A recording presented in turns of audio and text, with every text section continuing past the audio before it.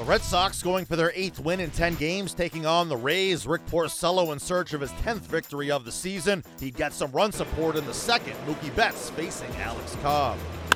There's a shot, driven down the line, deep into the corner, and gone. 22 for Mookie Betts.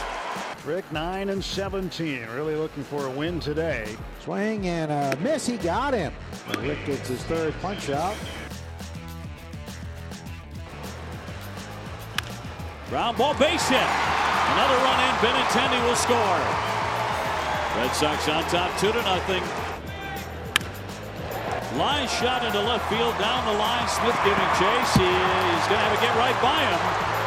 In to score Betts, Moreland down to third. Well stung by Devers. And the Red Sox now lead it 3-0.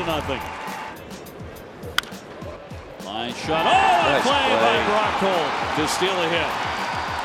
Diving highway robbery of Dickerson.